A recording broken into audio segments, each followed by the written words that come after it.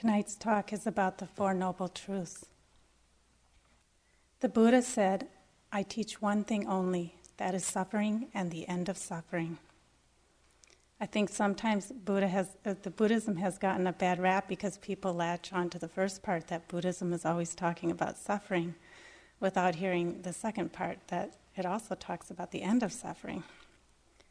So tonight we're going to talk both about suffering and the end of suffering. We're going to look at one of the frameworks that the Buddha offered for understanding suffering. This framework is called the Four Noble Truths. This was the first discourse that after he became enlightened, he went back to visit the 5 ascetics he'd practiced with before, and he gave them these teachings that outline his teachings on suffering and the end of suffering. The Four Noble Truths are: there is suffering, there is a cause of suffering, there is an end to suffering, and there is a path that leads to the end of suffering. So the first noble truth is the truth of suffering. The Buddha stated clearly and often that there is suffering in this worldly existence. Now, most of you won't be very surprised to hear this, and you'll probably agree that it's quite obvious. Most humans, however, try to live in constant denial of this basic truth. But the Buddha taught that suffering is a basic truth of life that we cannot avoid. Actually, the translation of the Pali word dukkha into suffering doesn't really do justice to the full meaning of the original. Suffering, conventionally thought of, means pains in the body and torments in the mind. We've all had plenty of tastes of this level of suffering. We all suffer bodily aches and pains, and we all suffer from our minds. It's part of being human, and even if we try to avoid it, it finds us. We all grow old, get sick, and die. We all have days when we experience anxiety or depression or feelings of dissatisfaction. There's no avoiding that life does include a certain amount of physical and mental pain. And this is how we generally understand the word suffering. While the Buddha acknowledged that pains and discomforts are part of the unpleasantness of taking human birth, he actually had another focus when he was talking about dukkha. More central to what the Buddha was talking about when he mentioned dukkha is the inability of the things of this world to bring us the happiness and peace that we're looking for. Sometimes dukkha is translated as unsatisfactoriness, because we humans are constantly coming up against the fact that the things of this world don't satisfy the happiness that we want, that we crave. We look for happiness through satisfying our desires for mundane things, our desires for sense pleasures. And what do we end up with? Nothing. Because everything changes. Nothing in this world is permanent. Everything is transitory. And what gives us a bit of happiness today in the blink of an eye may be gone.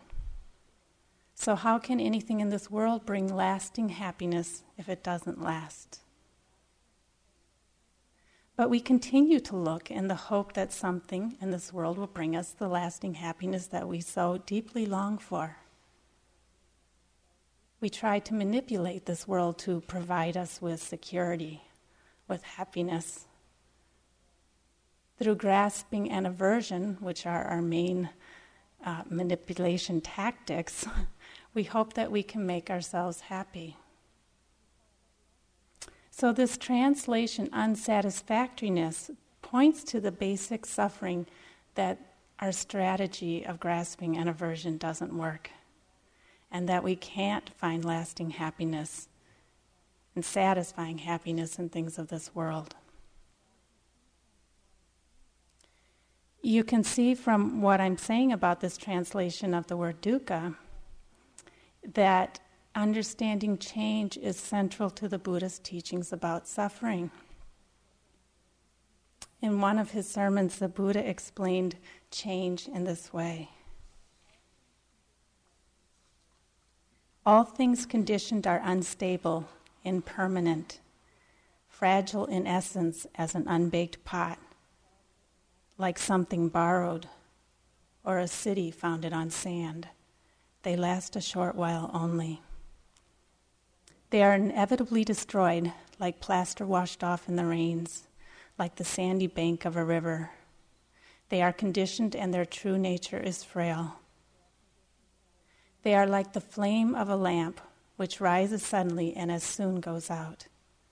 They have no power of endurance, like the wind, or like foam, unsubstantial, essentially feeble.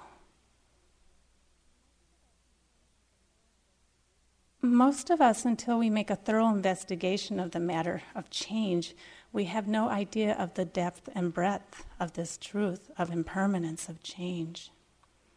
Once we investigate, and that's what we're doing here, we see that everything, and that means everything, is in a constant state of flux. We only need to watch our minds to see that. They're this tumble of thoughts and images and ideas. It just flows on and on. We notice that one thing after another comes into our field of attention, and we see that it's all a flow of constant change. And on the physical level, my body is disintegrating even as I sit here speaking. People are born, grow up, and die. Galaxies are born and die. Molecules are in a constant state of agitation. Rocks crumble. The Buddha himself described change poetically by saying, "Thus shall you think of this fleeting world, a star at dawn, a bubble in a stream, a flash of lightning in a summer cloud, a flickering lamp, a phantom, and a dream. Everything is here and gone, just like that, arises and passes away, like a bubble in a stream or a flash of lightning."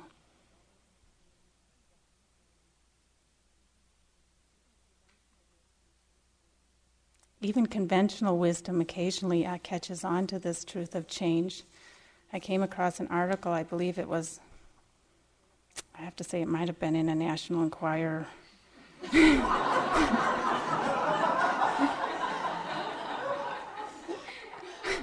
One of my vices is in grocery lines. I read the magazines. I won't buy them because that's where I draw the line. But I found this article.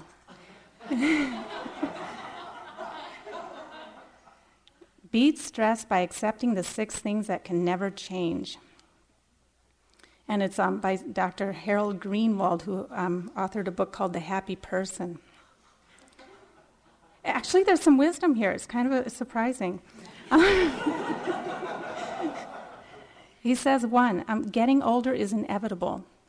Many people act as though getting older were a curse. But wrinkles, varicose veins, paunchy stomachs, and graying hair are a fact of life.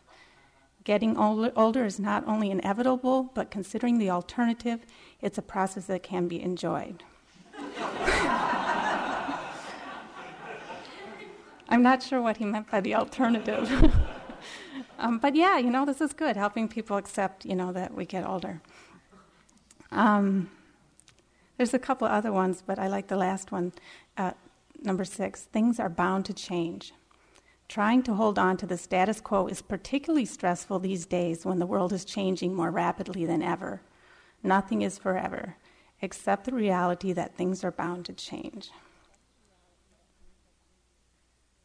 So even people who don't come here to meditate get a little bit of Dharma. We suffer when we live as though this truth of change were not true. When we live as though we think we can control this flow of change. Ajahn Chah, a Thai forest master, explains this beautifully with the analogy of a river. He says, "It's like the water of a river. It naturally flows down the gradient. It never flows against it. That's its nature. If a person was to go and stand on a riverbank and seeing the water flowing swiftly down its course, foolishly want it to flow back up the gradient, he would suffer. Whatever he was doing, his wrong thinking would allow him no peace of mind. He would be unhappy because of his wrong view thinking against the stream.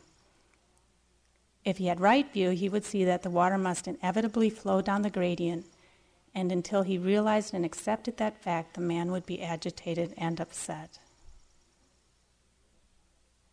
So sometimes we sit in the middle of the river in our canoes or our kayaks trying to paddle upstream against the flow of life. And we get tired. That's how we tire ourselves, by resisting life, resisting this flow of the current and trying to paddle upstream.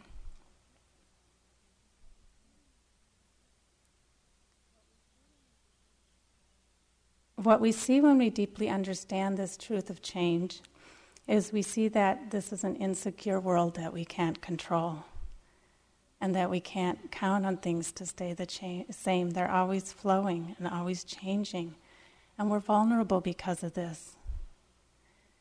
So included in this word dukkha is this understanding of insecurity and vulnerability that we live with, that this is another level of suffering in human life. I was talking with Michelle the other night about giving this talk, and we were thinking that we don't want to depress the yogis too much with too much talking about suffering. And I turned to Michelle and I said, "I love to talk about suffering." And it's not because I'm masochistic or sadistic. It's just that I know that going into and understanding suffering is our path to freedom. So I love to be able to explore all the intricacies of this path to freedom. Many people find it a tremendous relief to hear about suffering after all of the denial that we live in. I remember the first time I read about Buddhism. This was also when I was living in Nicaragua, which I mentioned before. And I was reading along in this book. Actually, it was A Gradual Awakening by Stephen Levine. And I was so happy because I kept thinking, someone is finally telling it like it is. Someone is finally talking about the difficulties in human existence. And I hadn't ever come across any reading in my life before that did that in a way that made sense to me. So I didn't see dealing with this issue of suffering as a problem or depressing. I rather saw it as the truth released. And I immediately felt the liberating effect of facing this truth. Once we're willing to investigate, we can see this problem of suffering and we can set about figuring out what to do about it.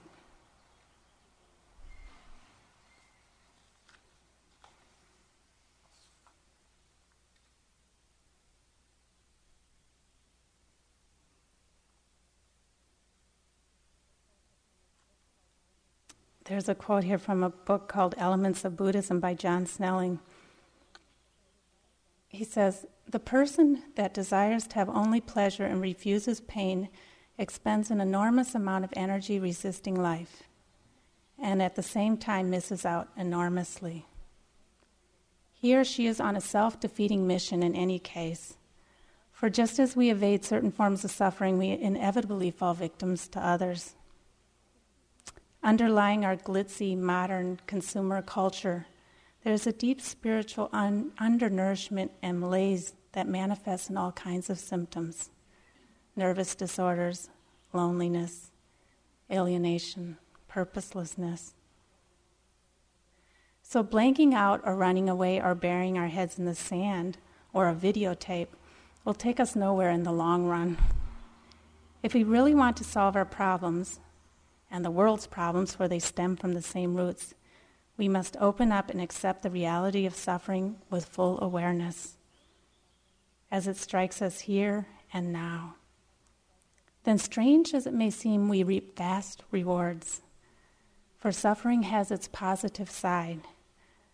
From it we derive the experience of depth, of the fullness of our humanity. This puts us fully in touch with other people and the rest of the universe.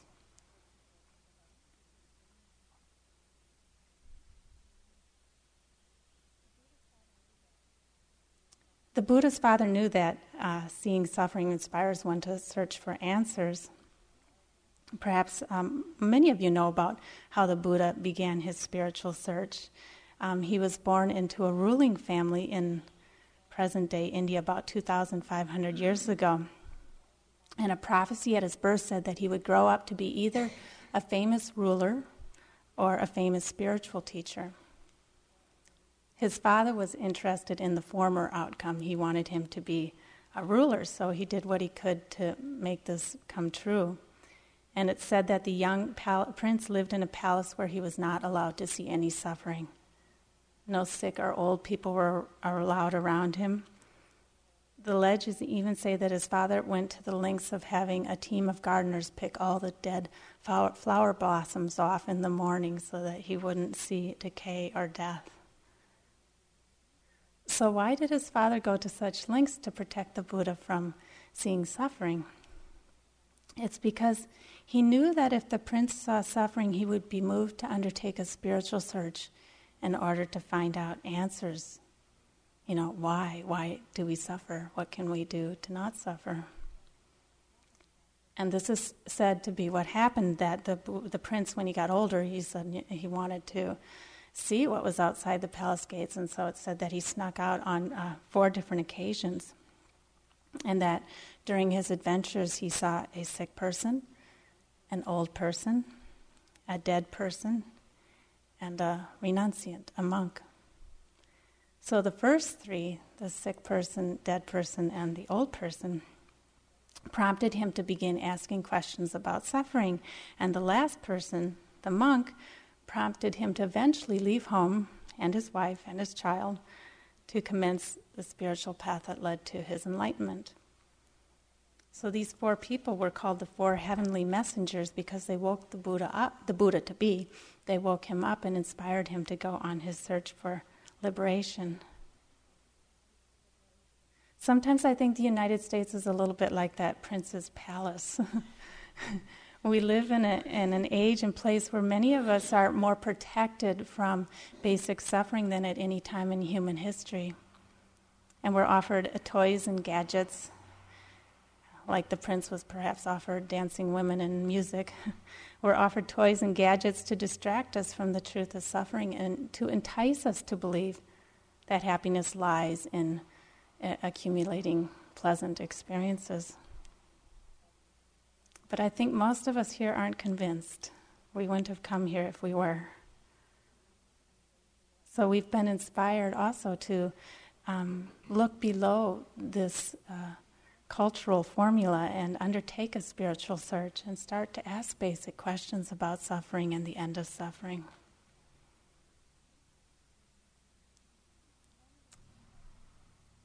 One of the first questions that comes to mind, perhaps, when we think about suffering is, well, what causes it? Why do we suffer? And the Buddha talked about this extensively. Conventional wisdom has it that we suffer because we don't get what we want, or we get what we don't want, or we have to experience something we don't want. So it's conventionally believed that if we can just accumulate more of what we want and keep away what we don't want, that then we'll be happy. So it's kind of like string together enough pleasant moments and avoid enough unpleasant ones, and then life will be good. And most people believe this. Most of us believe this. The Buddha, however, didn't believe this. He wanted to find a deeper cause of happiness, or understanding happiness and suffering. And he undertook his whole spiritual search to understand this question of suffering and what leads to the end of suffering. And what he found out was this: the root cause of suffering is our wanting things to be different than they are. The root cause of suffering is our reactive minds, our reactivity to what is. You've heard us talk a number of times about wanting, grasping, attachment. These words imply a state of mind that is restless, a certain restlessness, and a state of mind that isn't at peace. And the Buddha said this is the root of the problem. This is why we suffer. Getting lost in this mind that wants is what tortures us and doesn't give us rest. Because even if we satisfy one desire, soon another one arises. Even if we've been looking forward to lunch and lunch is good, it's over. And then we start thinking about tea time. This is how the mind works. If we're looking for our happiness and pleasant experiences, and it's a restless mind. It's a busy mind. This mind that wants to figure out how to only experience pleasure, not to experience unpleasantness. And it's very deeply ingrained. It's it's pretty constant. We don't see it until we actually sit and look. When we meditate, that's what we're doing. We're sitting and looking, and we start to see the extent of grasping in our minds. We start to see how often we are dissatisfied with our experience, how often we do want it to be different. And we start to understand that is suffering, this wanting things to be different. The other aspect of wanting, which may seem like it's opposite, but is actually only the other side of the coin, is aversion. If we aren't busy wanting, we're often busy not wanting. Most of us kind of specialize in one or the other. Though we all experience both sides of the coin. I'm an aversion expert myself. So with wanting, when we see something that we like, we desire it. And with aversion, when we see something that we don't like, we push it away. But they both come from not accepting what is, from wanting our experience to be different than it is. And we can see this very clearly in our meditation experience. We can see how we suffer from desire and aversion. We see that when something pleasant happens, like a nice fantasy, or one of those sittings where the body feels really great, we don't want it to end, we hold on. And we see that when something unpleasant happens, like a pain in the body or a difficult emotion, we don't want to experience it, we want it to go away. And this is our deeply conditioned reactivity. Pleasure, hold on. Unpleasant, go away. So this is a state of not being at peace. This is a restless state. But by observing this conditioning, we begin to learn in a deep manner what causes suffering and how to find peace, what brings us peace. And we start to understand that suffering doesn't consist in what happens to us, but rather in our reaction to what happens to us. So the first noble truth is the truth of suffering, and the second noble truth is the cause of suffering, which is our not accepting what is, our grasping and pushing away. So that's kind of maybe the part that seems like bad news. But now there's good news. The good news is that the Buddha also speaks about the end of suffering, and that's the third noble truth. And he tells us that we can learn not to be victims to suffering, that there is a way to release. And meditation is about this. It's about learning how to free ourselves from our entanglement and from our suffering. There's a couple different levels of this freedom that I'd like to explore. In the first level, we can taste instances of internal peace by cultivating equanimity in our meditation. So equanimity is that state of balance, of not reacting and getting lost in desire or aversion. As we cultivate equanimity, we learn not to be pushed around by our desires and our aversions. We learn to stay balanced in the midst of all the changing circumstances of life. Each time in our meditation that we let go of pleasant thoughts, we're cultivating equanimity. Or each time we can stay with an unpleasant bodily sensation, a pain in the knee or the back, we're practicing and learning this equanimity. We're learning how to be with what is, to let it be. So each time we sit in meditation and we open ourselves to our experience and look at our reactions and not get lost in them, we're offering ourselves internal peace, a peace that's not dependent on this changing world. So in this way we can taste freedom from suffering in this equanimity that we cultivate in our meditation. Mindfulness is what gives us hope here. We're going to react to pleasant and unpleasant. We're deeply conditioned that way, and we're not going to change it in one day. But mindfulness gives us a chance to be aware of this and not get lost in it. So we notice pleasant, oh, I'm holding on. Unpleasant, oh, I'm trying to make it go away. And as we become mindful of these reactions, we don't get lost in them, and then we don't suffer. So it's not about trying, sometimes we think when we talk about equanimity that, so I have to get rid of my grasping and I have to get rid of my aversion.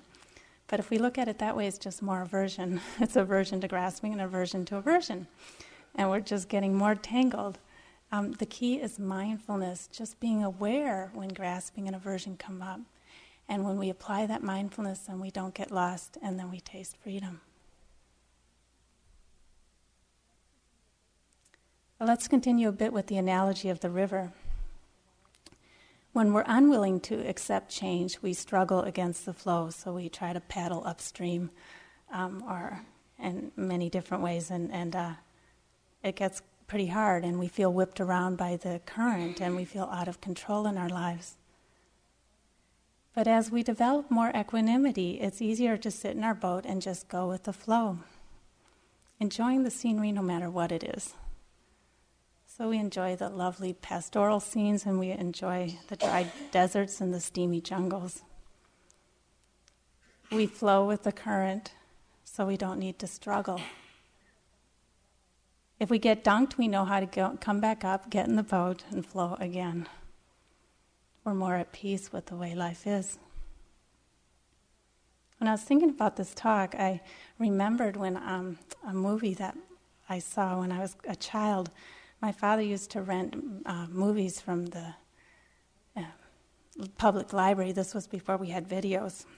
And when I was about 7 or 8, I think it was, he used to show us this Buster Keaton movie. And I don't know if any of you remember Buster Keaton, but it was the silent movie times, and he was a kind of a comic, but with a very straight appearance.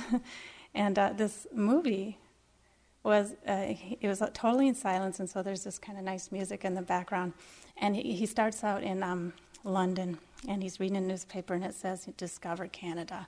So he jumps in the river and swims across the ocean, and he comes out in Canada, and he comes to this train track, and there's this little car on it, those cars that go along the train track, like that. And he gets on this car, and he crosses Canada on this car. And this is my memory of the movie. It might actually be somewhat different. This is what I remember. And he was sat on this car, and he just went through everything, and he just stayed totally cool about it all.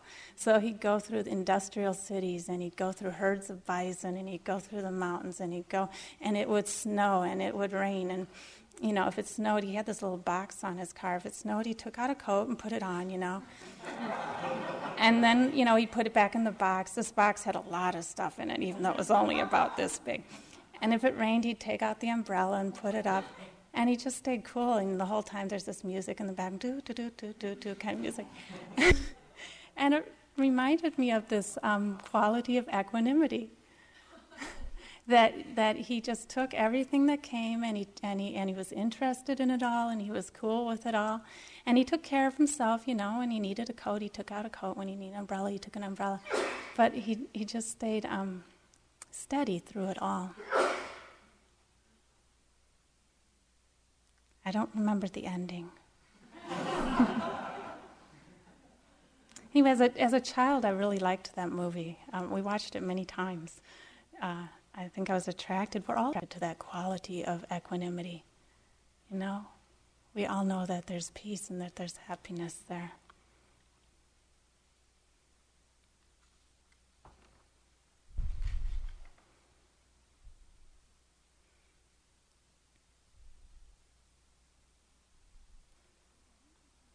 So the link between understanding change and making peace with change, and thereby developing equanimity, is reflected in the Buddha's last words. He said to the gathering around him, he said, "All conditioned things arise and pass away. Work out your liberation with diligence." So his last teaching pointed to understanding change as the path to liberation, understanding how to work with change. So we've been talking about freedom from suffering in this relative reality. The Buddha also refers to the end of suffering in the experience of nibbana, of enlightenment. The word enlightenment has a lot of mystique here in the West, and sometimes it even seems there's a hesitation to talk about it. But in the East, enlightenment is considered the obvious goal of meditation.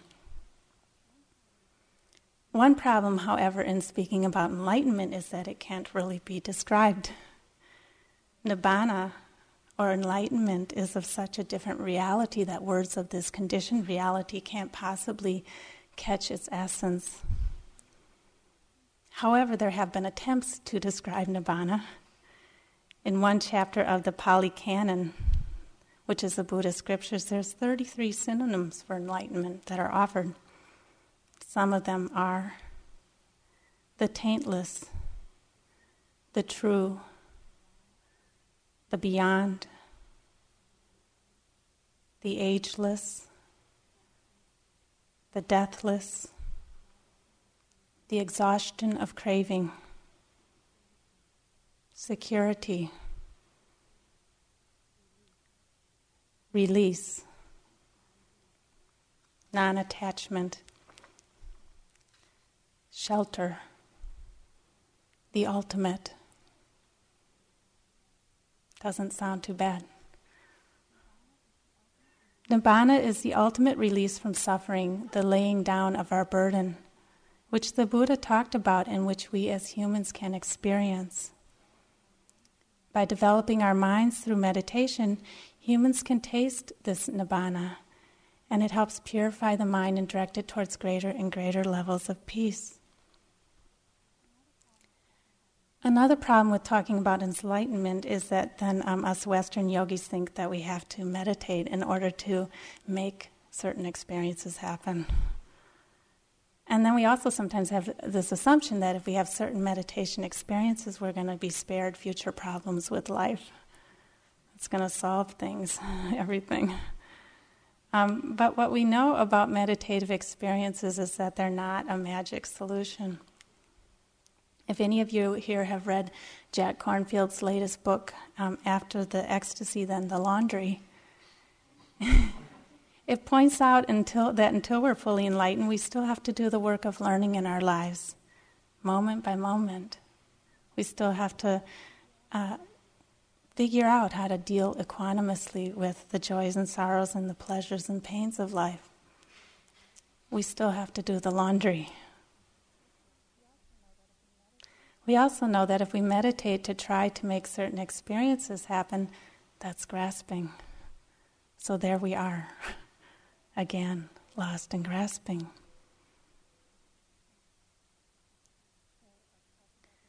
So I've talked about the first three noble truths: the truth of suffering, the cause of suffering, and the end of suffering. The fourth noble truth describes the path of purification that leads to the end of suffering. This path is called the Noble Eightfold Path because it has 8 parts.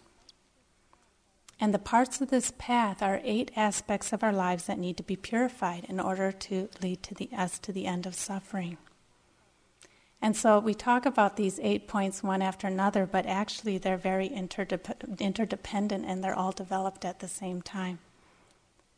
The Buddha described them as 8 strands of one rope, that they're entwined and work together. So there's 3 parts. You might have noticed that the Buddha's teachings has a lot of numbers and it's very well organized. So there's 3 parts to this Noble Eightfold Path. Moral purification, purification of the mind, and purification of wisdom. So let's just take a few moments to look at each one of these 3 parts. I'd like to start with the part that deals with moral purification or purification of conduct. In Buddha's thought, moral purification is considered the foundation of spiritual practice. It's believed that one cannot advance far on the spiritual path if one is leading an immoral life, if we're going around causing harm to ourselves or to others. So this part of the path is a prescription for morality or for integrity. The word morality sometimes has kind of pretty heavy connotations, so we can say, for integrity, for living with integrity, and for putting ourselves in harmony with our surroundings, in order to create a mind that is free of discord and suitable for the growth of spiritual insight. So living an ethical life, this moral purification, is based on the principle of non-harming of ourselves and of others. So we wish to live in a manner that doesn't cause suffering to ourselves nor causes suffering for others. And this principle of non-harming flows naturally from our understanding of suffering and our natural response to suffering, which is compassion and care. We see clearly that we don't want to suffer, and therefore we don't want to cause suffering to others. So this living a life of non-harming is actually a gift that we give to others. We're offering them this gift of fearlessness. They know that they don't have to be afraid around us because we don't wish to cause harm. But we also undertake to live an ethical life as a gift to ourselves. As we learn to control our impulses that lead to suffering for ourselves and others, we give ourselves a gift of happiness. We see this very quickly in meditation, that unethical acts, things that aren't so cool that we've done, that they weigh and cloud the mind, they disturb the mind. If we're engaged in actions that cause pain and conflict, when we sit down, that's what comes up. That's what comes up to visit us and make the mind turbulent. And so it's not very easy to develop concentration and insight in that case.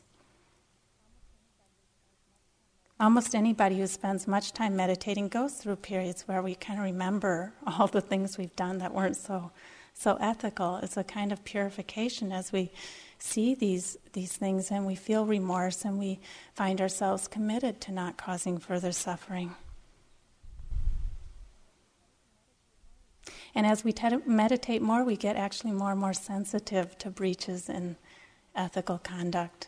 And so we refine our commitment to non-harming and our understanding of non-harming. Now, before I sound too depressing, when we do acts that are filled with kindness or caring for others or generosity, those too affect our minds and they uplift them and make them light. And when we meditate after, when we've been engaged in skillful action in the world, our minds are ripe for concentration and for mindfulness. It's actually said that the proximate cause of concentration is happiness, so a happy mind gets concentrated more. And when we do beneficial things in this world, we are happier. Makes our mind lighter, so it helps our meditation. So in this way, living an ethical life is a gift to ourselves. In Asia, the teachings traditionally start with generosity and then with living a moral life and then go on to meditation. here in the West, we often start with meditation and go backwards. Then we start to understand the importance of living a life of integrity. I remember a couple of years ago, me and a couple other teachers went to visit this Burmese meditation master who lives in Lowell, around the Lowell area of Massachusetts. And we wanted to ask him what he thought about us teaching Vipassana in these 10-day courses here in the United States. And just to see what he thought about, how we were transmitting the Dharma. So we told him what we were doing, that, people come and they, sit and do these meditation retreats and everything. And he kind of looks at us and he shakes his head a little bit and he goes, better to start with morality. And I think what he was really pointing to was that, what I was saying about how if we live a life of moral integrity, meditation's easier. Now, that doesn't mean you should all go home, but it does just point to how these, how interconnected these are, the moral, living a moral life and our meditation practice. One metaphor that the Buddha used to describe the importance of training in morality, he said that trying to practice meditation without a foundation of non-harming is like trying to cross a river without first untying the boat. No matter how strenuously we row, we're not going to get anywhere.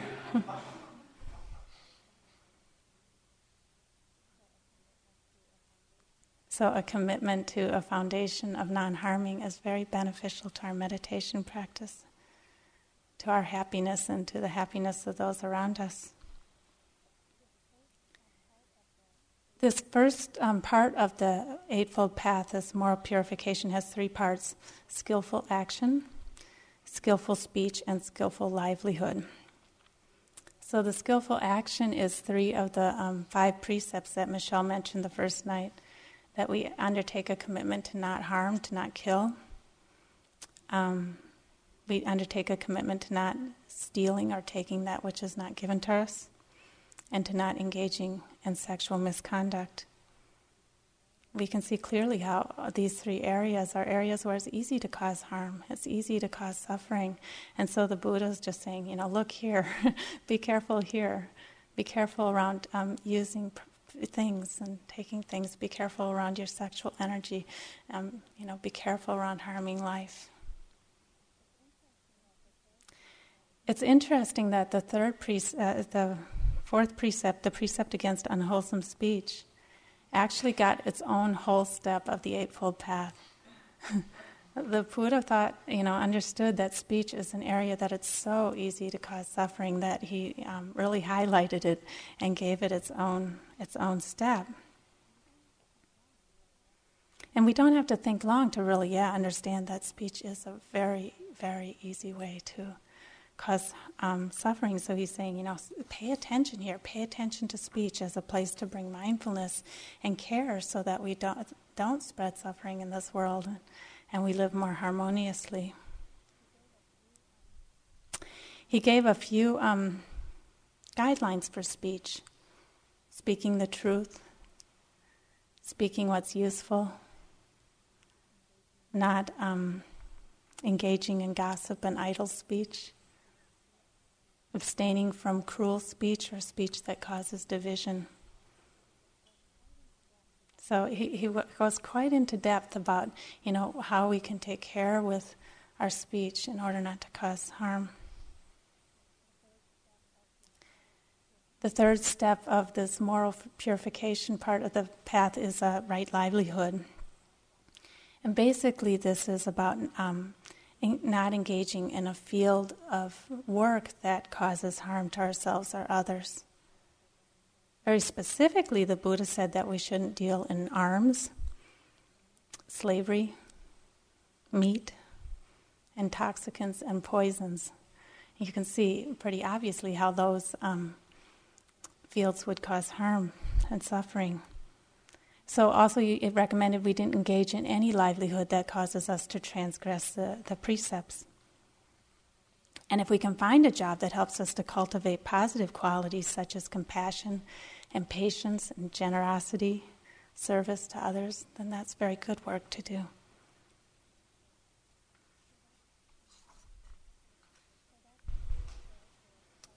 So that's the part of the path of moral purification, skillful action, skillful speech, and skillful livelihood.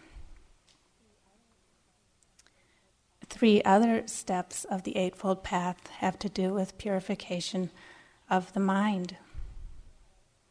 So the 3 steps here are skillful concentration, skillful mindfulness, and skillful energy.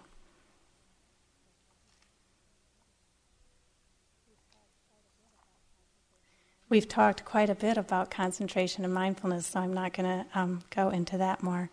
And Steve, a few nights ago, talked about energy, cultivating that energy to engage with our experience. So these 3, concentration, mindfulness, and energy, all come under the part of the path about mental purification or development of our minds.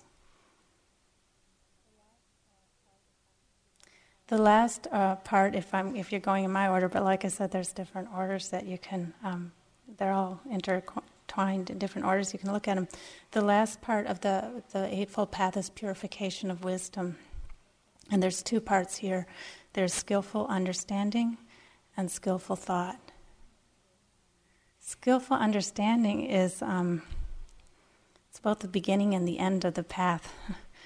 It's about understanding the nature of reality, so it's about understanding change and understanding dukkha, unsatisfactoriness, and understanding anatta, or no self, that Michelle talked about some last night. It's about understanding karma law and cause and effect, that our actions have consequences. You can see how this goes back to the part with moral purification. They all work together in an amazing system. I think the point I want to make about skillful understanding is that we're really talking about understanding based in experience. So it's one thing to understand the Buddha's teachings up here, but it's another thing to do what we're doing here, which is sitting down and looking at our own experience in order to really absorb and know deeply these truths. And that's what liberates us. That's what leads to freedom.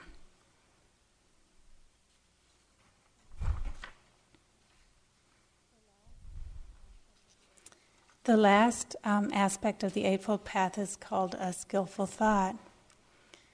As we develop our minds in wisdom, we find that we incline our minds more and more to skillful thought. And the Buddha talked about 3 particularly skillful types of thought. Thoughts of letting go, thoughts of loving kindness, and thoughts of compassion. So the first, the letting go, that's a direct antidote to clinging. So it's the opposite of attachment. So as we learn to incline the mind towards letting go, not to grasp, not to hold on, we incline the mind towards freedom. Loving kindness is this antidote for ill will. So as we incline the mind towards wishing well for ourselves and others, we develop an open-heartedness and receptivity that leads to happiness. And the skillful thought of compassion, this is the antidote to cruelty. Compassion is what helps us to learn to look at suffering with care, and we learn to be receptive and gentle in the face of pain.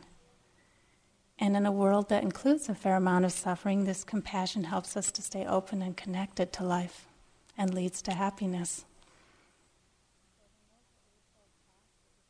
So the Noble Eightfold Path with its 8 steps, skillful action, skillful speech, skillful livelihood, skillful concentration, skillful mindfulness, skillful effort, skillful understanding, and skillful thought. So the Buddha said if we develop all of these qualities, that will lead us to freedom. But it isn't necessary for you to believe any of this to practice Vipassana. The Buddha also said, don't believe everything I say, see for yourself. So that's our invitation here, is to meditate and see for yourself.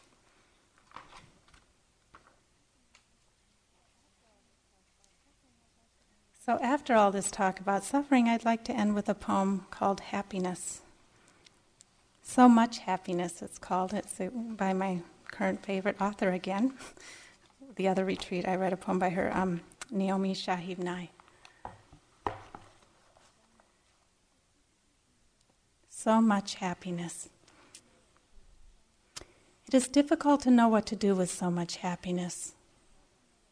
With sadness, there is something to rub against, a wound to tend with lotion and cloth. When the world falls in around you, you have pieces to pick up, something to hold in your hands, like ticket stubs or change. But happiness floats. It doesn't need you to hold it down. It doesn't need anything. Happiness lands on the roof of the next house, singing, and disappears when it wants to. You are happy either way. Even the fact that you once lived in a beautiful treehouse and now live over a quarry of noise and dust cannot make you unhappy. Everything has a life of its own. It too could wake up filled with possibilities of coffee cake and ripe peaches, and love even the floor which needs to be swept, the soiled linens and scratched records. Since there is no place large enough to contain so much happiness, you shrug, you raise your hands, and it flows out of you into everything you touch. You are not responsible. You take no credit, as the night sky takes no credit for the moon, but continues to hold it and share it, and in that way be known. Let's sit for a couple minutes.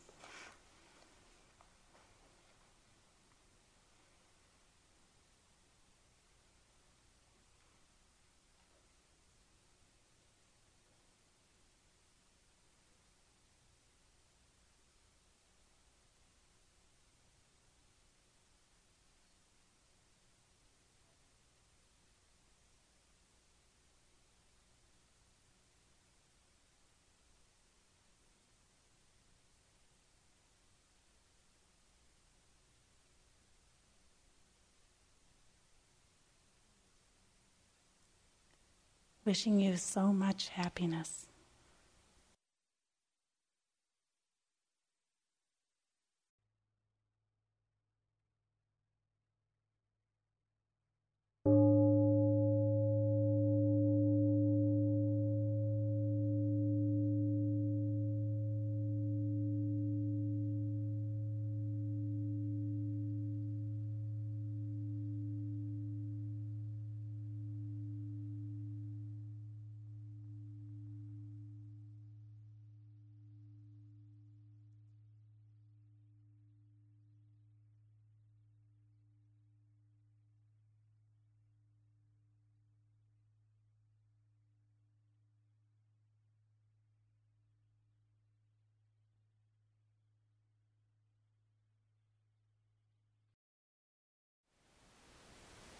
Thank you for listening. To learn how you can support the teachers and Dharma Seed, please visit dharmaseed.org/donate.